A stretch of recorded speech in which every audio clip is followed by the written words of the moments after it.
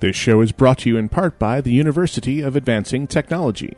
UAT is a unique technology-infused private college that was founded by a geek for other geeks. Our mission is to educate students in the fields of advancing technology to become innovators of the future. UAT's campus culture is devoted to continually nurturing a thriving geek community where everyone's personal lives and professional aspirations revolve around technology. The beginning of the 21st century is an exciting time to be in the technology community. Current subjects of ongoing research and scholarship at UAT include robotics and embedded systems, artificial life programming, information and network security, game development, and other areas of advanced technology. Check them out on the web at www.uat.edu.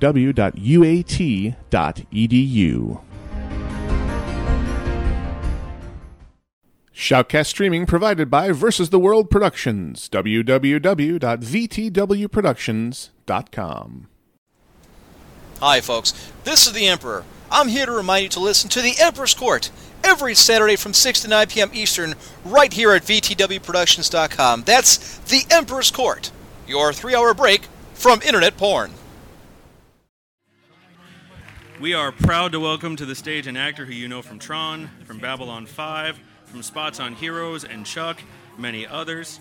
Recently, he reprised his role as Alan Bradley in Tron Legacy. So we'll get to talk about his career and hear what he's got coming up next. Welcome, Bruce Boxleitner.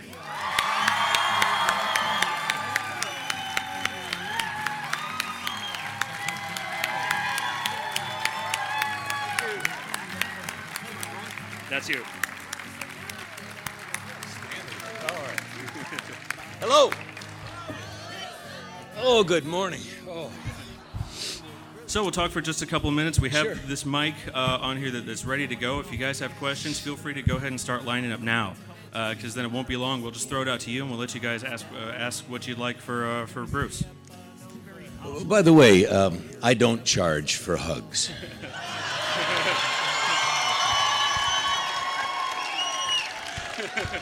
Somebody was using my name to make a little money for himself.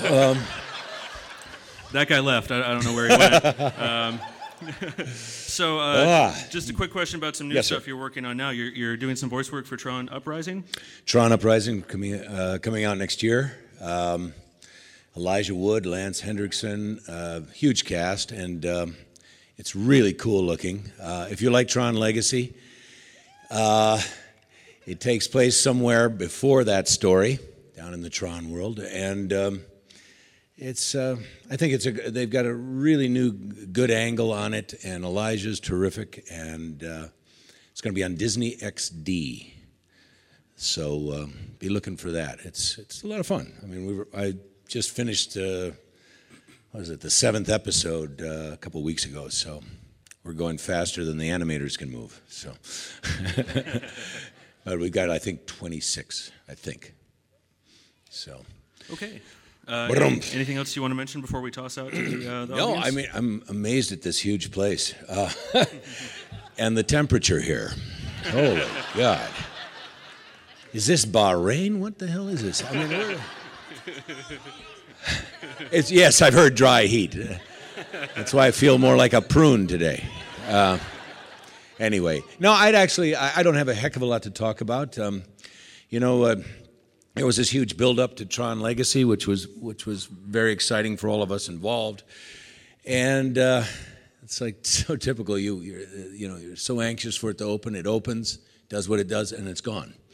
And then they were quick to get the DVDs out, which was good. But I mean, I have no new announcements so far as a future one. All I know is that the script is being written and worked on right now, and Joe Kosinski, who is who directed Legacy, is contracted to do the next one, and he's doing right now. I think he's in prep for another film called Oblivion, and I think after that, probably maybe by next summer. Who knows? But anything can happen, you know. I think it's logical that they would go with another one. So, hopefully. Anyway. But that's it. I mean, it's wonderful for all of you to turn out this early in the morning, or maybe it's not that early in the morning. I don't know. I was in a local Irish pub last night. Just around the corner. I forget what, McElhaney's? No, was that it? There you go. I don't go to a pub to memorize the name, you know. I mean, anyway, I had a great time there. And Phoenix looks fun. It really does. So I haven't been here in probably 30 years. Oh, I've been to Sedona. I used to shoot Kenny Rogers and the Gambler movies down there. So, back in my Wild West days. So, huh? Tucson. Old Tucson. That was home away from home in the 70s, I'll tell you, for me. So, anyway, so it's so good to see you all. And why don't we just get to the questions? I do better that way. Okay, let's go and start in. Yes, sir. Oh, yeah. Hi. First, thank you for coming here.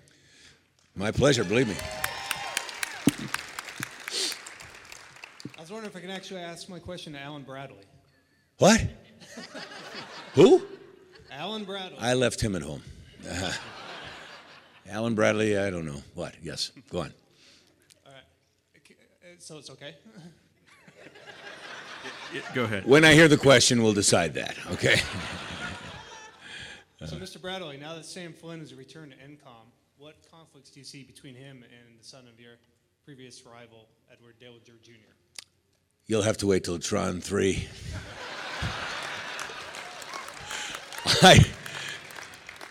Let me just say, Cillian Murphy doesn't do uncredited cameo roles, you know?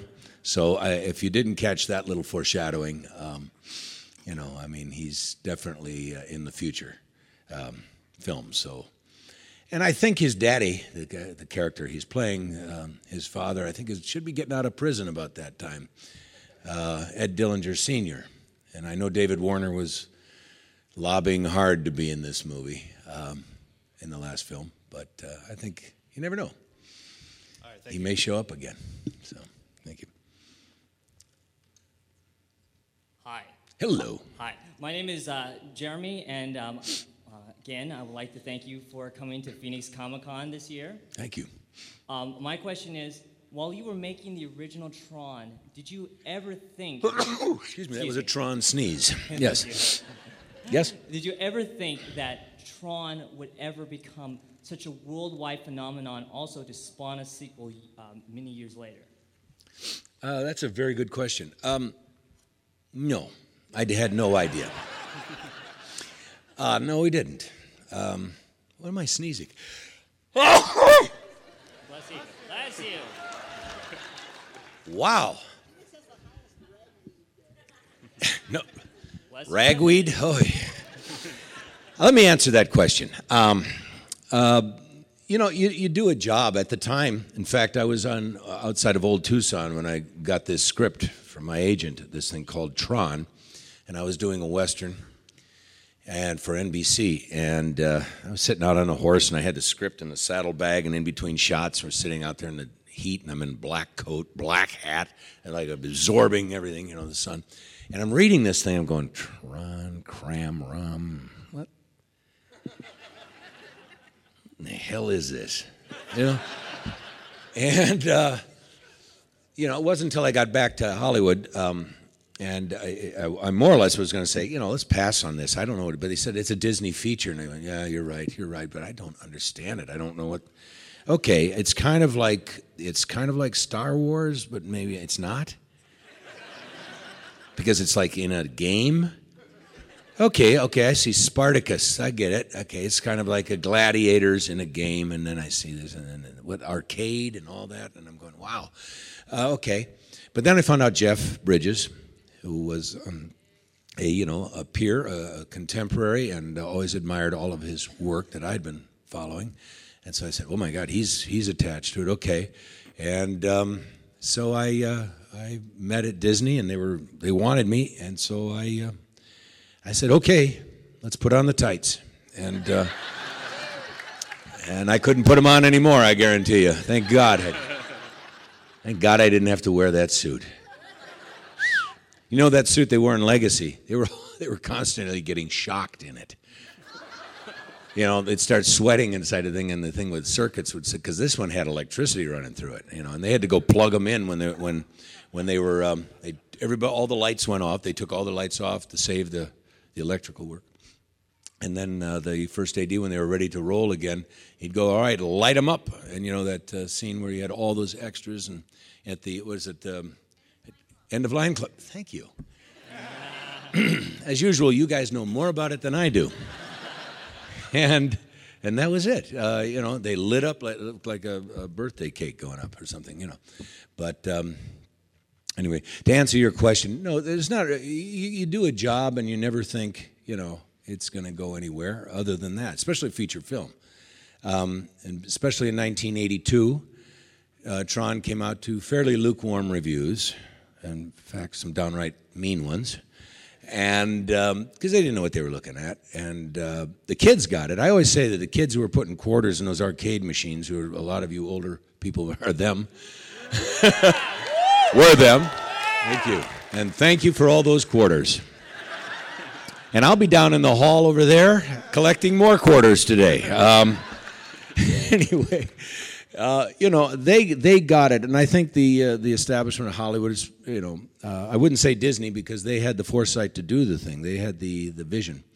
But I know I would have never thought there would have been a sequel. It was rumored for years, and I thought, well, maybe like 10. We didn't get into this. Sequelitis that Hollywood got into probably till the late 80s. So we were a bit before that time, where you had Die Hards and you had, everything went to 1, 2, 3, and 4. And now the last Johnny Depp movie, I think they've milked that cow dry. I really do. I really do. I'd step away from Pirates of the Caribbean now and let it just be a ride, I saw the last one and it's, when in doubt, have another sword fight. It was every other movie, all in one, 2 hours and 15 minutes. Anyway, I love those movies, but I think this one, I started to go to sleep. That's not hard. Anyway, I was so surprised when I got the phone call that they wanted me to be a part of Tron Legacy. I saw the YouTube, the little piece from Comic-Con in, was it in 08, 9, whatever it was? And I said, my God, this is a reality. But they're never going to use me. Why would they want me? They're going to, it's all, I understand Jeff, yes. I understand that. But that's not the way Hollywood thinks. And I want to, I give a big thank you to Jeff, who said the very same thing. But we have to have Tron. Now, we could have just done the flashback sequences that they want to do. There were so many versions of this thing, obviously. Every film has that. But I think he really pulled hard for me, and I was so happy, and thankful that he did. In my limited little capacity in the film, I was part of this, the segue to the past, started to help everybody catch up to the story there. And so, I get complaints, you weren't in it enough. Well, I was in it enough, believe me. No, I was, today you're very thankful to get anything.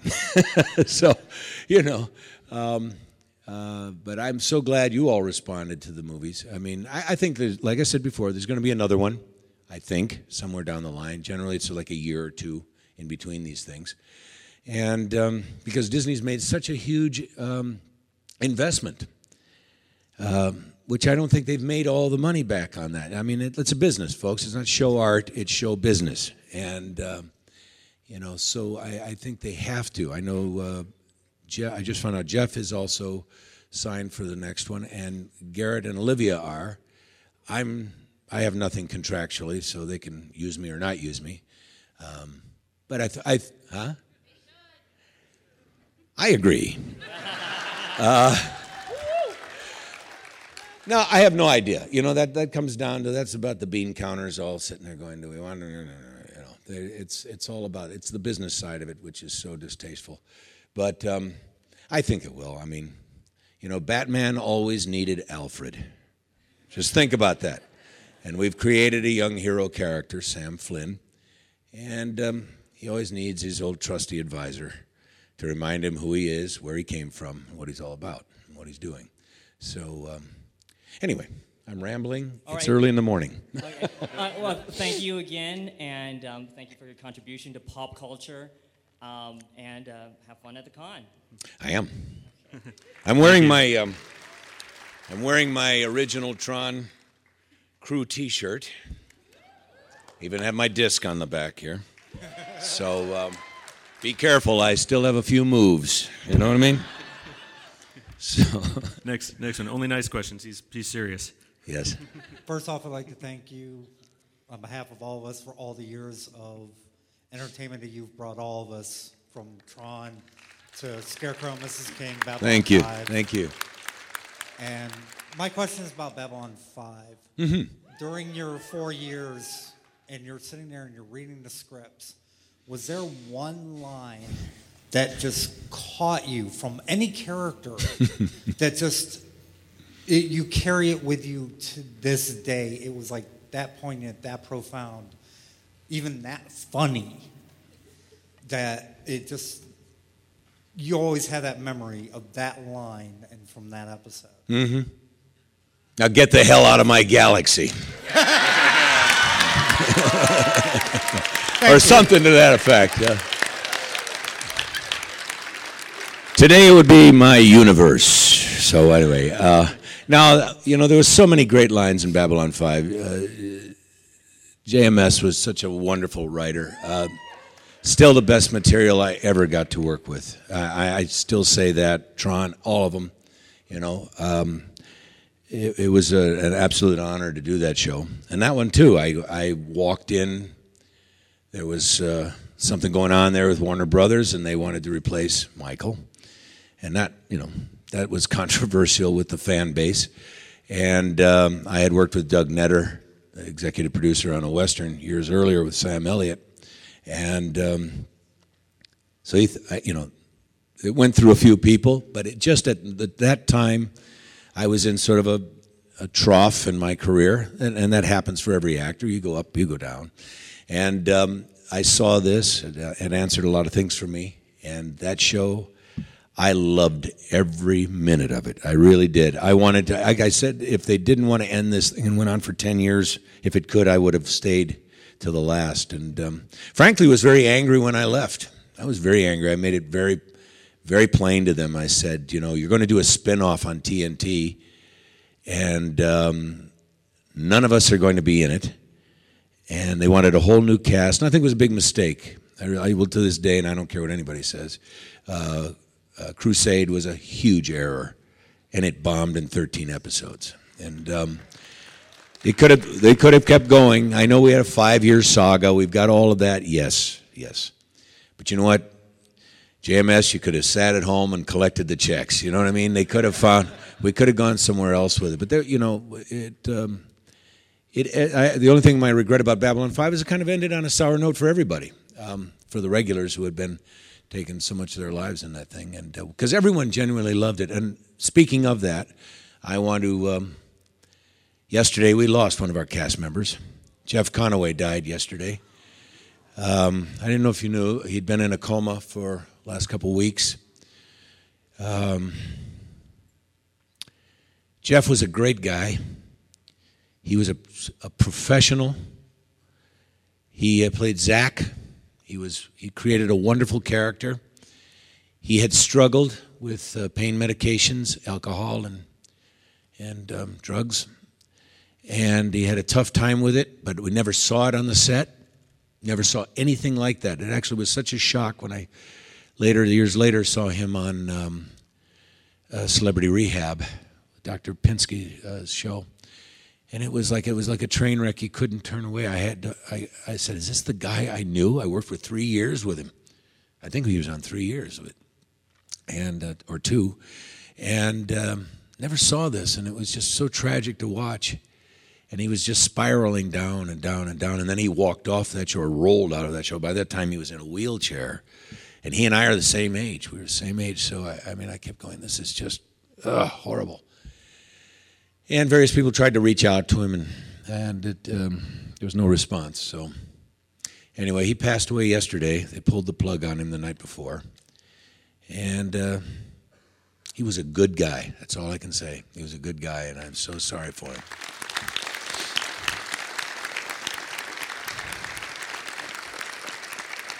And by the way, that's the fourth member of that cast that's gone now. We've had Richard Biggs, Andreas Katsoulis, Tim Schote, who played Zathras, that wonderful character in the two-parter that we had. He was killed in a car accident. And now Jeff. So just want you to know I'm not planning on going anywhere. I'm too damn mean to die. So now. And I will go kicking and screaming, don't you worry. So anyway, but enough about that. This is a bright Saturday morning. Thank you very much. You're welcome. Thank you. Next question, please. Thank you. Hello. Hi. What was your favorite episode of Babylon 5? Wow, I've never heard that question before.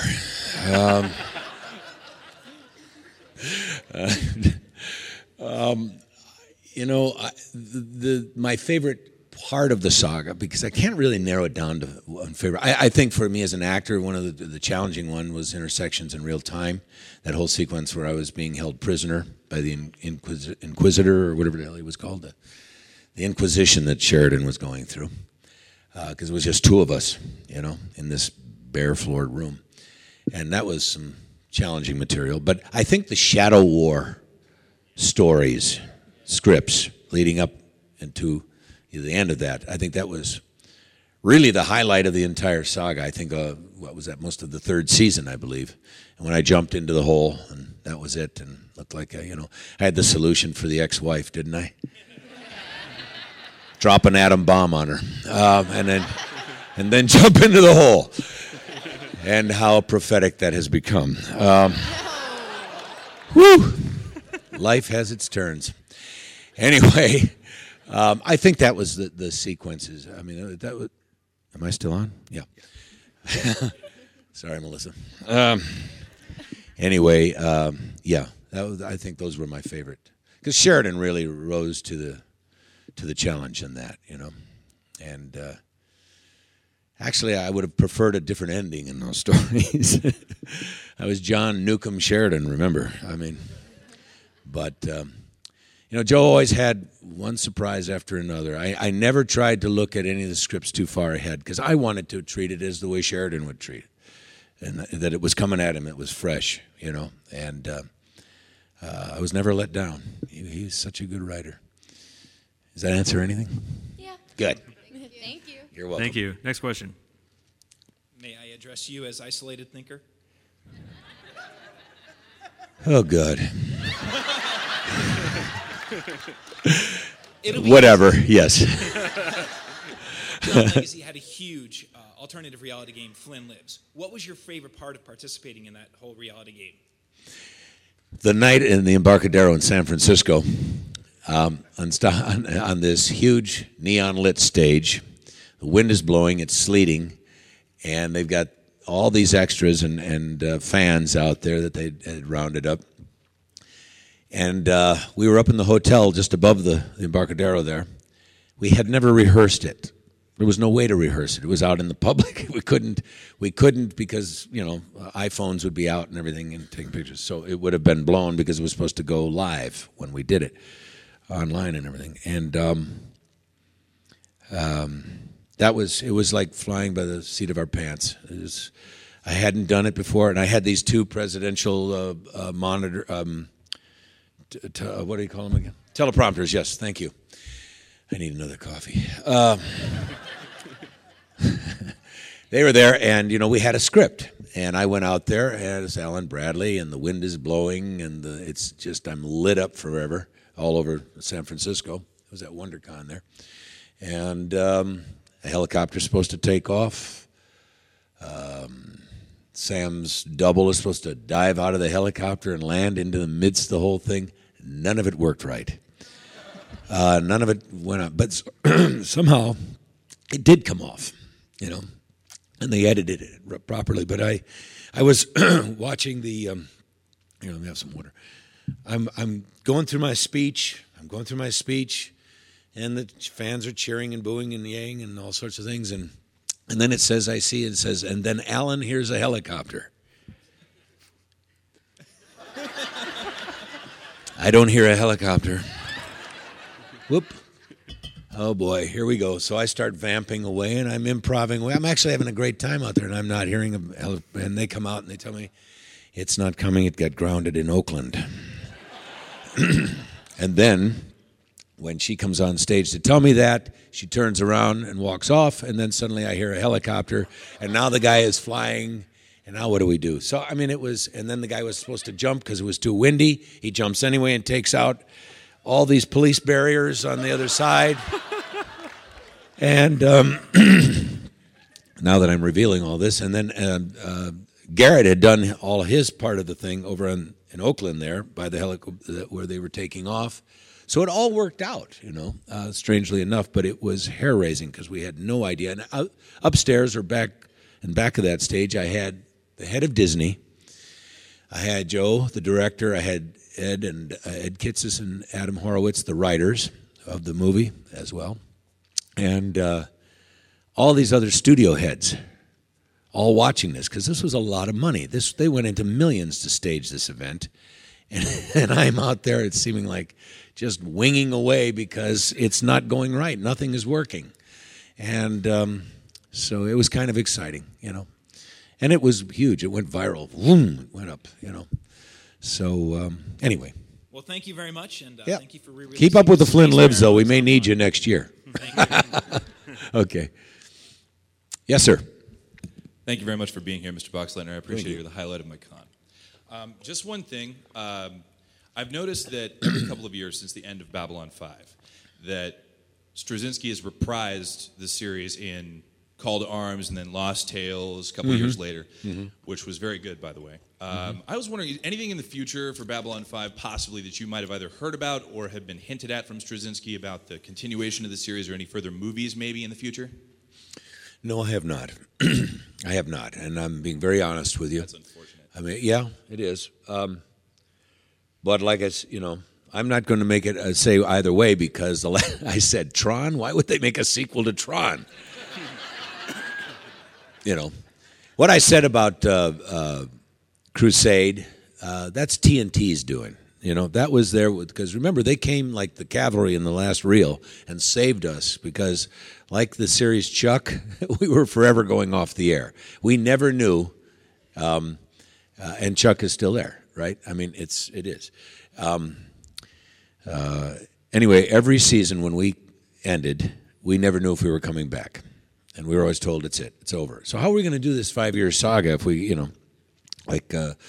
after the fourth season, we did the last episode where I ride off into the over the rim there. And then they saved that episode when they picked us up later that summer. TNT came to our rescue. But I think, we had the 2-hour movies that came with TNT's sale. And then they were going to do Crusade. And we all thought we were going to go on in some other form. That's why I was a little bitter about it, because they talked to me up until almost the time we finished the season, that hinting that I was going to have a bit to do with that, and I didn't. They had Gary Cole in there, and he tanked it. That felt good to say that.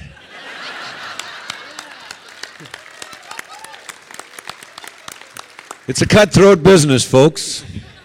Put that on Twitter. I know where a lot of bodies are buried, and I put a lot of them there. So it's competitive, right, Gary? You never sold a series. Anyway, hey, I'm speaking the truth. What the heck? He puts a show on and he goes off the air. Psst. I have my about 5 seasons, blah, blah, blah. Anyway, so I don't have anything. If there is, we'd have to look at it because, I don't want to make the rest of my life repeating things I did in my 40s and 30s. I don't get around like that anymore. Anyway, but that's all. I mean, to say in some form, maybe he's a tricky guy. Maybe he'll come up with something. But who knows, Here's my big beef is that we're not in outer space in science fiction on television anymore. And I regret that. With Washington slowly shutting down our space program, the last space walk was yesterday, by the way. We'll never see that again. I'm really disheartened about the future of our space program, and which also is reflected in Hollywood. All the aliens are on Earth now, and it's all about time, zombies and vampires. How boring. My God. When will we get through the end of this? Anyway, and have some really decent, really intelligent science fiction anymore. It's just not being done. And maybe JMS will come to the rescue in that, because I think he's one of the best science fiction writers ever. So, but we need to go back into outer space. We need to stop. If you remember, I had a speech, and I forget what season it was, but it was about we're looking at our feet, not at the horizon. And that's what we've gone back to in real life, I think. There's a lot of folks at NASA are leaving. They're bitter, angry. Their dreams have been broken. I know several of them. Quitting the astronaut office. They didn't get their ride, and they trained hard for it. And the other scientists who were such big fans of Babylon 5. We had a huge fan base there at NASA. I mean, we were invited to come and speak and talk where where space history was created. And I'm just sorry for that, because I know we're having troubles here on Earth, but you know what? We need to continually look forward. And out there is where the future of mankind is going to be. Someday we may have to leave this old rock. And we're not going to get there, because we should be doing it now. We should be starting that journey now so that we can. But, typical with Washington. Anyway, I won't get into politics this morning. But I will be starting my campaign. No. 2012. Anyway, but thank you. Absolutely. Thank you once again. It's unfortunate that it ended, but I know that all of us here hope that it restarts. Everything again. does, You never know. You never know. Thank you. Thank you. For those of you that are in the back that may have come in later and didn't hear, we've got a microphone up here. You see the line. If you got a question, feel free to come up and get in line and ask your question. What do we have till 11:30, right? Yes. Oh, good. Plenty of more time. Good. Yes, only please. 5 up. Yes.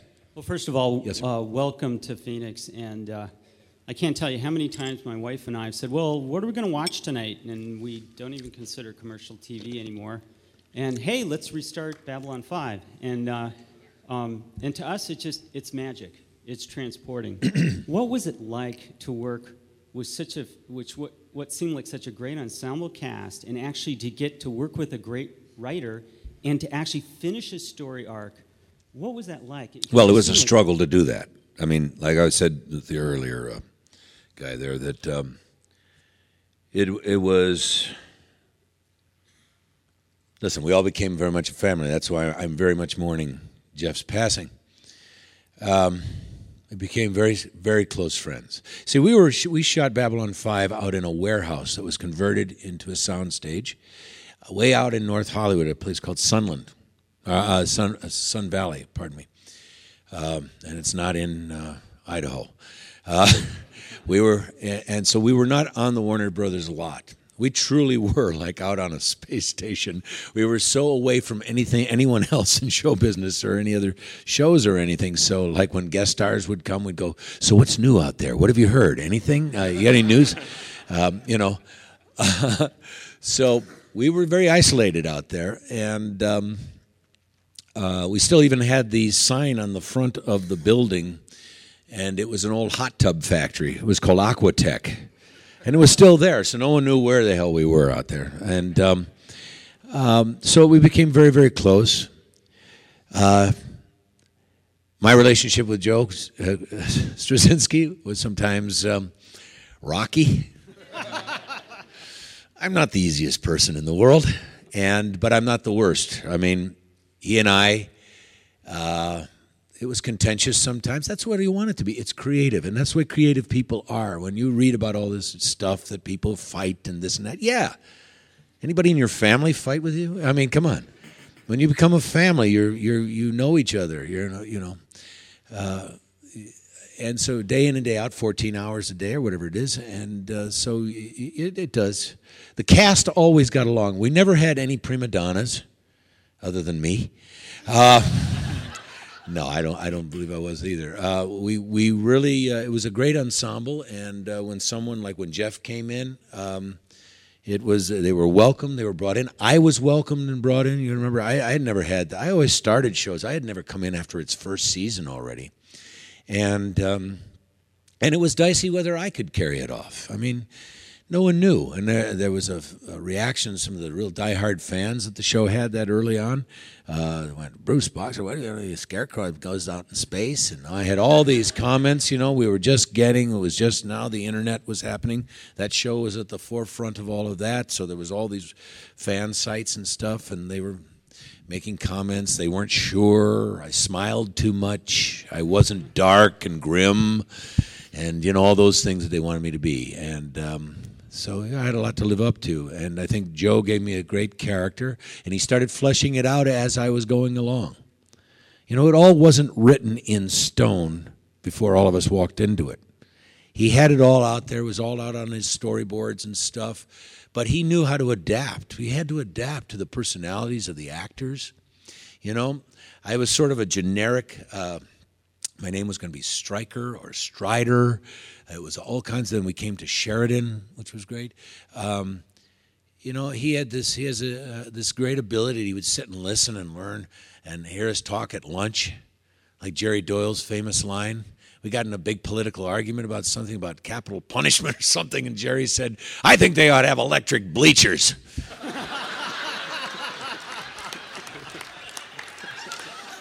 That was Jerry. Still is. And he said, electric bleach, we could take care of death row just like that, Well, by God, you heard Garibaldi say that line. Because Joe knew a good line when he heard it. And he adapted that right in, and that's what is marvelous with this, he adapted me into it. It started to sound more the way I talked. He adapted John Sheridan to Bruce Boxleitner and Bruce Boxleitner to John Sheridan. So, and takes a big talent to do that. But yeah, there wasn't a lot of fights. I have to say, but it was probably more with our front office that we were in conflict with, but that's typical in every business, right? The bosses, and they'd come out, and we'd have our best lunches, by the way, when the head of Warner Distribution, and guys would come out every few months just to come out, and we'd have lobster and stuff like this.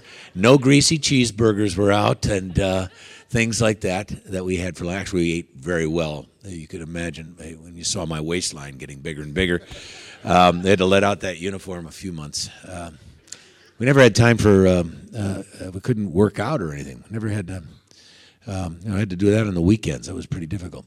So anyway, it was life on a space station, You had to watch the calories.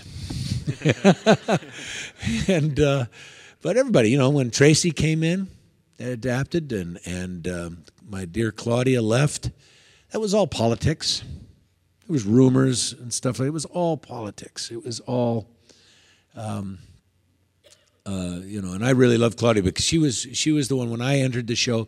She kind of like really took me around and made me feel comfortable. And obviously those two characters were, I thought, very well written. Sheridan and Ivanova. God, I haven't said that name in years. Ivanova. And I think that reflects in my first episodes in the show in the second season. She really helped me get into the show. She really did. I have to always give Claudia credit for that. And I missed her, and I was angry when she left. I started kicking flats and knocking things down. I almost kicked Kosh right in his fat ass and knocked him to the floor. I was angry. I said, don't mess when it's working well. If it ain't broke, don't fix it. Try to fix it. And that was constantly going on. But it was always outside people doing that. Warner Brothers, who never gave a damn about us. By the way, we were saying at Warner Brothers, you have a great franchise here, like Paramount had with Star Trek. Why don't you do that? Why don't you pour some more money into it? We were always on a shoestring budget. And they said, why do we need a franchise? We have Looney Tunes already. Looney Tunes. That's the range of the imagination there, They could have had really something, and I feel that we went off just as the sort of mainstream audience was kind of discovering us. You know, it was always a sort of a cult favorite. But once we made it on the front, I was telling the kids in the show, I said, when we make the cover of TV Guide, don't think that an insignificant thing in those days, because I said that's the widest subscribed magazine in the country. It's in everybody's home, you know, TV Guide, believe it or not. That was a more important magazine than what all those other sci-fi magazines were. That was the most important one, because that went to people that had no idea who we were, and it might have sparked them to go, I'd like to see this show, you know. And, of course, in their incredible intelligence, that's when they took us off the air. So I still think we could have gone on. I will argue with Joe till I'm blue in the face with it. But I thought, it just didn't make sense. He could have ended that saga and continued with another one. And he created all those characters, just like Gene Roddenberry did. Huh? Come on. So, anyway, I'm repeating myself. But it comes, I just turned 61. You start repeating yourself. You know. Well, who am I? Oh, yeah. I just want to say thank you for giving us a little bit of that magic to look back to. And with everything that went on, it was magic. Well, I think there's going to be Blu-ray editions. I think if there is anything, to answer that other gentleman, if there's anything new in that saga, it's going to be, I think that they're repackaging the whole thing again. It's supposed to come out. I don't know when, though. Now, that was the only rumor I heard. Doesn't JMS still go on? Doesn't he go online? Who does that? Anybody? Is he Twitter? I would sure. Right. See, it shows how backwards I am. But I think he's kind of given like hints like he always did. I think he said there was going to be something special coming along. I think that's what it is. So, you know, Warner Home Video finally realized what they had, but it was gone already. You know, Warner Brothers. I think they had something special, and they just didn't have the imagination at the time to follow through. So, anyway, thank you very much. You're welcome.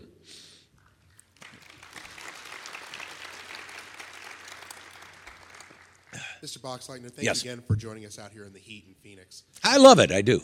I feel like I'm, with the voice I'm on Zahadum. Again. Nights are gorgeous. Yeah.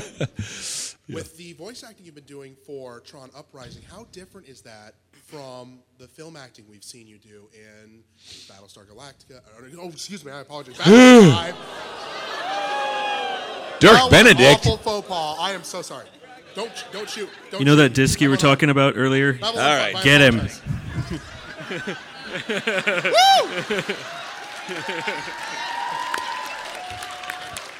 It's stuck. Yeah. Anyway, Babylon 5 and Tron. Yes. Yeah, you know, it's really not a lot of difference. I mean. And I don't want to reveal because I want you all to watch it, but the story of this in Uprising is different. But you're basically alone in a booth, and everyone's looking at you through these windows. And Charlie, the director, is say try thinking of it this way, and try doing it maybe this way. And you do. It's just another form of acting. It's like when they had radio. I would have loved to have done radio. I think that one must have been a great time. But anyway, it's the same, and yet the difference is, you're not in a costume or anything like that. But Elijah and I will be across from each other, or whomever. And if Elijah isn't there, then they have one of the writers. He's there, and he's doing the other part. So you're interacting with each other with the scripts, and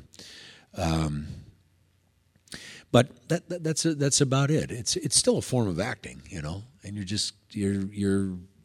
you're acting it out there, but you're not actually running and jumping and what have you, and getting in a light cycle and going and things like that. But but it's funny to watch when you have to do fight scenes, and so they need grunting and groaning and hits like that. It sounds like somebody with bad food poisoning. Thank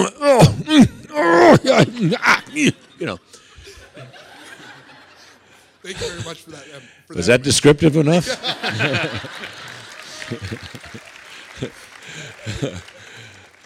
much, and enjoy the rest You're of the welcome. Thank you.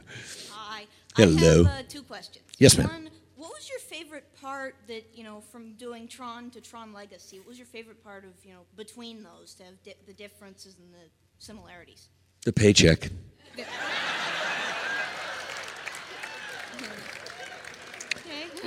It's a living. I don't know that there is a difference, to answer your question.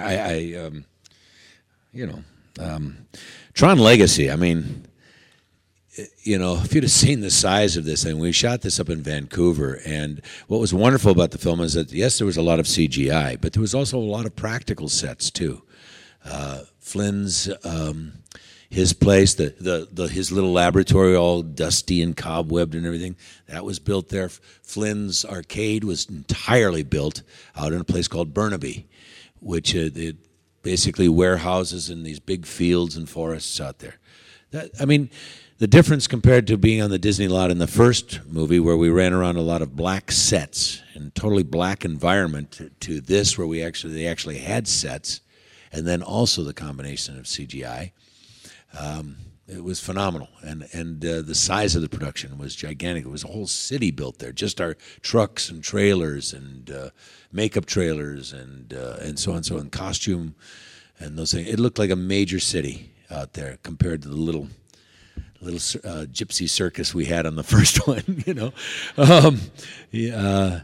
I mean, the making of it, I don't know how to answer that question, because it's a whole different thing. I'm in a booth when I do the animated series, and you're out on these huge, expensive sets making a movie. That's my favorite part. It's the little boy in me going, I'm in the movies. Wow. Ready for my close-up, CB. Yeah. And but I was just amazed at how they recreated, because the Flynn's Arcade is actually a building in Culver City, California, but it's so run down and they couldn't use it and couldn't get the permits in the streets and stuff like that, so they just rebuilt that entire thing. Huh? It's a restaurant now. Is that right? When I was visiting. What do they serve there? I don't know. I didn't go in. I just took I'm pictures going to of go. the outside. Really? Well, that bums. Anyway, made a restaurant out of Flynn's Arcade. Amazing. Well, we made a beautiful recreation of it up there, the interior and exterior. And so, movies, it's magic. Yeah, and Yes. my second question is, Yes. do you still fight for the users? I always fight for the users. What are you going to do? I have to. I'm Tron. Thank you. Hi, I have a comment and a question. The comment was, I thought your comment between the suits and the creative talent was right on them. Always is. The head. Yeah. And I've been a suit myself, too, so I know both sides of this, Well, it's always good to be multitasking. Let's see. I'm going to address you also as General Longstreet. Lord Almighty. Yeah, it's another TNT. Let's see. The 100th anniversary of the 150th. battle. We're in the sesquicentennial of the Civil War right now. Yes. Yep. Man, Battle of Picacho Peak. Oh, really? Yeah. Yeah. Were you approached by anybody in Arizona to come out? Because they're making a big thing of that. They're going to have the governor out there and so on and so forth. And I thought anybody. No, nobody would ask me. Okay. I mean, all right. Because your name to do what? Ride on a horse there with a saber and go charge or something. What? I don't know. Yeah, that's among the Civil War reenactors. Oh my God! In this heat? Well. Oh Lord! It was bad enough in Virginia when we were working. That is coming out. I think Gettysburg recut and everything is out on Blu-ray now. But I'm going back in late July to a big thing for Warner Home Video again. They love me. With Robert Duvall and Stephen Lang and Jeff Daniels and all of them. We've got a big thing for the release of Gods and Generals in Blu-ray, and it's coming out, and it's 4 hours and 40 minutes. The movie that Ron intended to make, not what Warner Brothers released. It's two different movies. And for people who like those kind of historical epics, I think it's going to be much better. But I'm excited to see that, to see Duvall again, and Lang, who was so wonderful in Avatar. I thought he was my favorite part in the thing. Why, I don't know why I relate to those guys. Bunch of blue people, nuke 'em. What the hell? Anyway, it just sort of resonated back to Sheridan again. I don't know. I don't know. He was. I don't know. I just kidding. Just kidding. Well, I want to thank you for all the performances you did to entertain us. Well, you're welcome. Listen, I've had a wonderful career. I mean, it's not over yet, but I've had a wonderful and the idea of coming out to Phoenix and talking with all of you and meeting all of you, it's just been nothing but icing on the cake. I've been doing conventions now since first season after the first season of Babylon 5 that I was on. So I've done second season, and I've enjoyed it. It's not just about making money by selling pictures. It's also meeting all of you, and also, you get. It's so hard to on film. It's different in the theater, but on film you don't get the reaction. There's no feedback. What is the impact you're making with a role or a television series? And I personally like television more. I mean, I love being in movies, but television is where I come from. That was my dream as a boy, small boy, and to be on TV. Well, I've accomplished that, but I've got more to do, if they'll only let me. But that's what all this is about, because you don't really get to meet the people you're doing it for. You can't reach in out of the tube and. Well, I'm sure the suits at Warner Brothers know us all personally and know what we watch. So. But those faces, all those people have changed since Babylon 5. There's been several different people replace them already. They're all gone. I mean, and I think that's what happened with Tron. To tell you the truth, Joe Kosinski. God, I heard this time and again while I was on that film. And if I hear Michael Sheen going, "I was a boy of 11. And my father and I attended our cinema in Wales, in the small town in Wales that I was raised. I was 11 years old." I'd say, "Shut up, will you?" Academy Award winning mother. Anyway, shut up. Keep reminding me you were 11 years old, But, oh, man. Getting older, it's not for sissies, I'll tell you. I'm sure you could still leap on a horse. So, oh baby, thank you. You betcha, buddy. Can we get the next question? Okay. Who do we have here? Yes, ma'am. Oop. Hi. Hi. Laurel. I didn't see Tron when it was first out.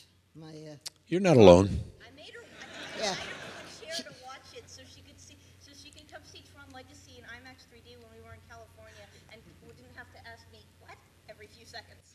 She basically threatened to tie me down to a chair if I didn't watch it first. I think the new Blu-ray looks beautiful. That girl looks all dressed up and beautiful right now, doesn't she?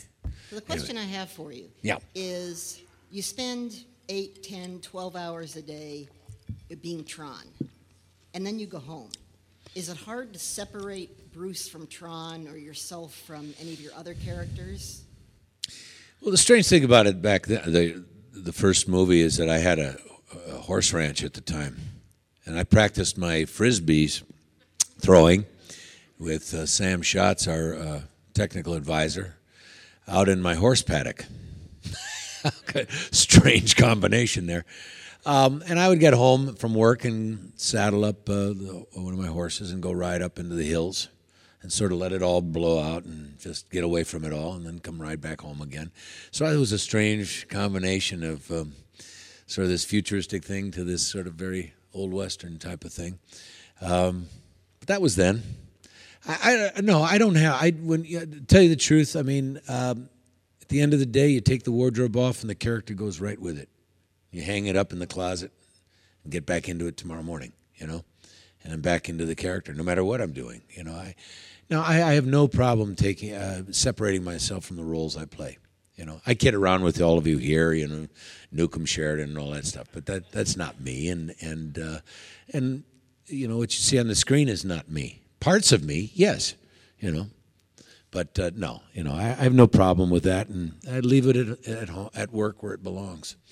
I know there are actors those method actors used to do that, Go home and beat the wife. I don't know. I don't do that stuff, So then does it become I don't want to say a problem, a bit of an issue when if someone sees you on the street and goes, "There's Tron," and they want you to talk to them as Tron? Like the first question that happened here today? I say I can't really do that. I don't have the tights on. I'd much rather say, "Hi, I'm Bruce. How are you?" Thank you. You're welcome. Yes, ma'am. Will you be writing any more of the Frontier Earth books? No. I wish I could. I told the story I was contracted to do, and kind of when Babylon 5 went off, I kind of lost the contract to that. That was basically, remember, everybody was writing. William Shatner started all this, remember? And everybody was doing it. And maybe there, I think I told the story. I mean, I'd love to, but I also want to talk to you about something. There's a big movie coming out. It's called Cowboys and Aliens. It looks great, but it looks very similar to a book that came out in 1998. I noticed. Before the graphic novel, I believe. I have a copy of that novel. And I'm looking, there's this mysterious character who wakes up out in the desert, and he's not from this planet, and where the cowboys are fighting and the Indians are combined fighting the aliens, and I'm going,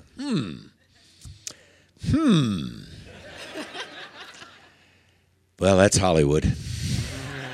Is there ever an original idea anywhere? Mine wasn't original, I'm sure, But anyway, I would love to do another book, and maybe, I still have that. I mean, I was always intending to try to find a good screenwriter, because there is a difference, screenwriting and writing a novel. Some can do it, some can't. A lot of them can't. And I still want to try to make that as a TV series. I've had all these years, and maybe with the success of Cowboys and Aliens, I can come and rip them off. Sort of back at you,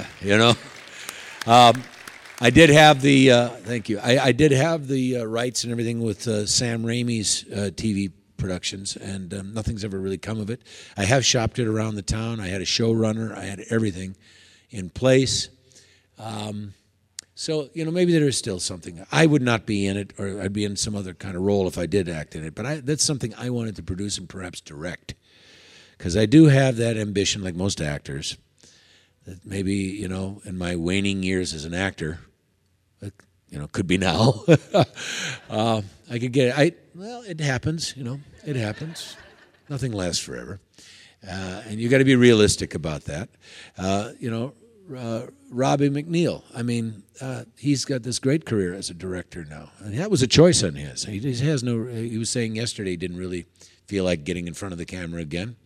But you never know, but I would love to maybe that's what I would love to direct, since it's my story. I know it, So, who knows?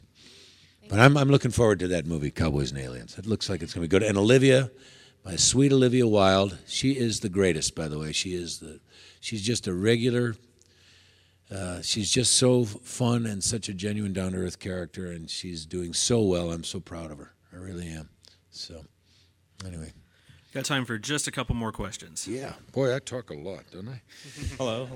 Hi. I'll make this short so other people can, get in I don't line know. behind me. I'm the one that's doing all the talking here. Anyway, yeah. All my friends and I love B5. I remember watching it when I was 7 or 8 with my parents. Good memories. And, Thank you, Michael Sheen. So, fantastic sci-fi show. And I was Good. going to ask. Even at 8, you understood it and you got it? I just remember the big guys in the suits, and That's cool. Yeah, that's the way my kids were. And now they're kind of looking at it. My older sons are looking at it now going, Dad, it was kind of a cool show. I said, Absolutely. yeah. So, I was just going to ask you, we all have my friends and I all have different favorite moments from the show, especially about John Newcomb Sheridan. We all love that character. I was wondering, was there any particular character-defining moment you liked for, Commander Sheridan? Anything that really stuck out in your head? A moment? Oh, like when you're facing off against the Inquisitor, or you're in the. Yeah, I mean, in that was. See, I got to really step out of, the uniform and the command and control set and those kind of things, where I spent the majority of that part. I always liked the scenes that went on in Sheridan's personal quarters too. I've been thinking more about it now. Where he got to unbutton the collar and take the jacket off and kind of let his hair down a little bit about certain things. What? The socks, yes. People remember the damnedest things. I mean, you know how many teddy bears I got sent to me? And I threw them all away.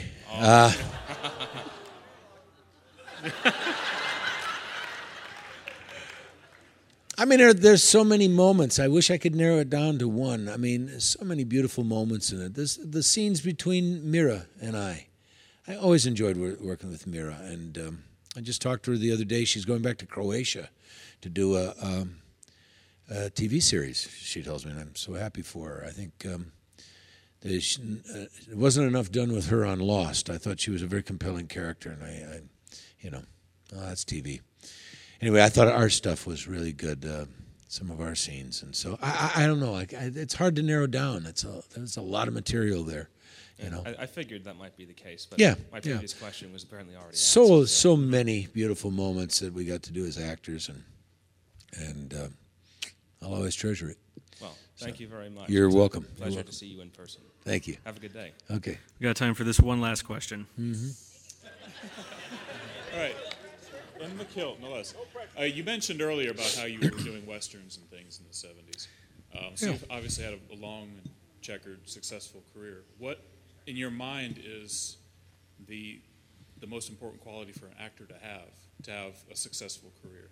I mean, not everyone obviously is going to be like a leading man, but to have a good. Well, not everyone's going to be an A-list star. I mean. It's Hollywood has a caste system, like in India, and I'm fine with it. I never crashed into the A-list, probably not even the B-list. I don't know, maybe. And you're always made well aware of that. You have to have a very thick skin. You have to be able to take a lot of criticism. I want to tell you what it's like for an actor to walk through a door. There was a period through the 80s and through most of the 80s, I never had to audition again. Offers came to me. Then that started to leave sort of after Babylon 5. I had to go and audition again. Now, Tron Legacy, I did not have to. That was wonderful. I mean, that was the head of Disney, and Joe Kosinski called me and asked me to please be in it. I mean, wow, what a tremendous honor that was.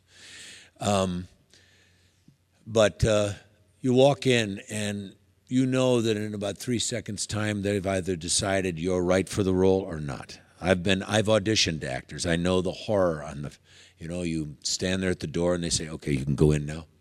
And generally, it's a couple people with a little camera on a tripod, and you're doing it to some script reader that's just giving you absolutely nothing, and it's back at that again. It's like, God, I'm starting over again? I mean, it's just weird. That's the phases of being an actor, a working actor. It's all I ever aspired to be, by the way. I didn't want to be a big movie star. I wanted to be one of those guys like Leslie Nielsen and guys that I grew up watching on television. Leslie played my father on Hawaii Five-0. I mean, he was a great, funny guy. I was so shocked by him. I thought he was always a stern, serious fellow. These were before the Naked Gun movies and things like that. And find out what a cut-up, funny guy he was. But those are the kind of guys I wanted to be, because I wanted to do TV series. And I got to do it, But you take a lot of punishment on the way. And you've got to be strong enough to withstand that. Some people can't. In Hollywood, the bus unloads every day. And then around down the street and around in back alley, they're loading up again to take them home because they couldn't cut it. It's a tough place. So, thank you. You're welcome. Thanks very much. I want to thank Bruce Boxleitner for being here. Thank you guys for coming. All Enjoy right. the rest of the con. See you all out there. Thank you.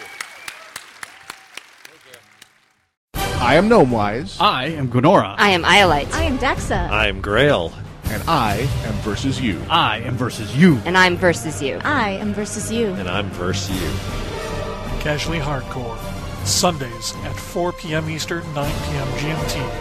Only on VTWProductions.com.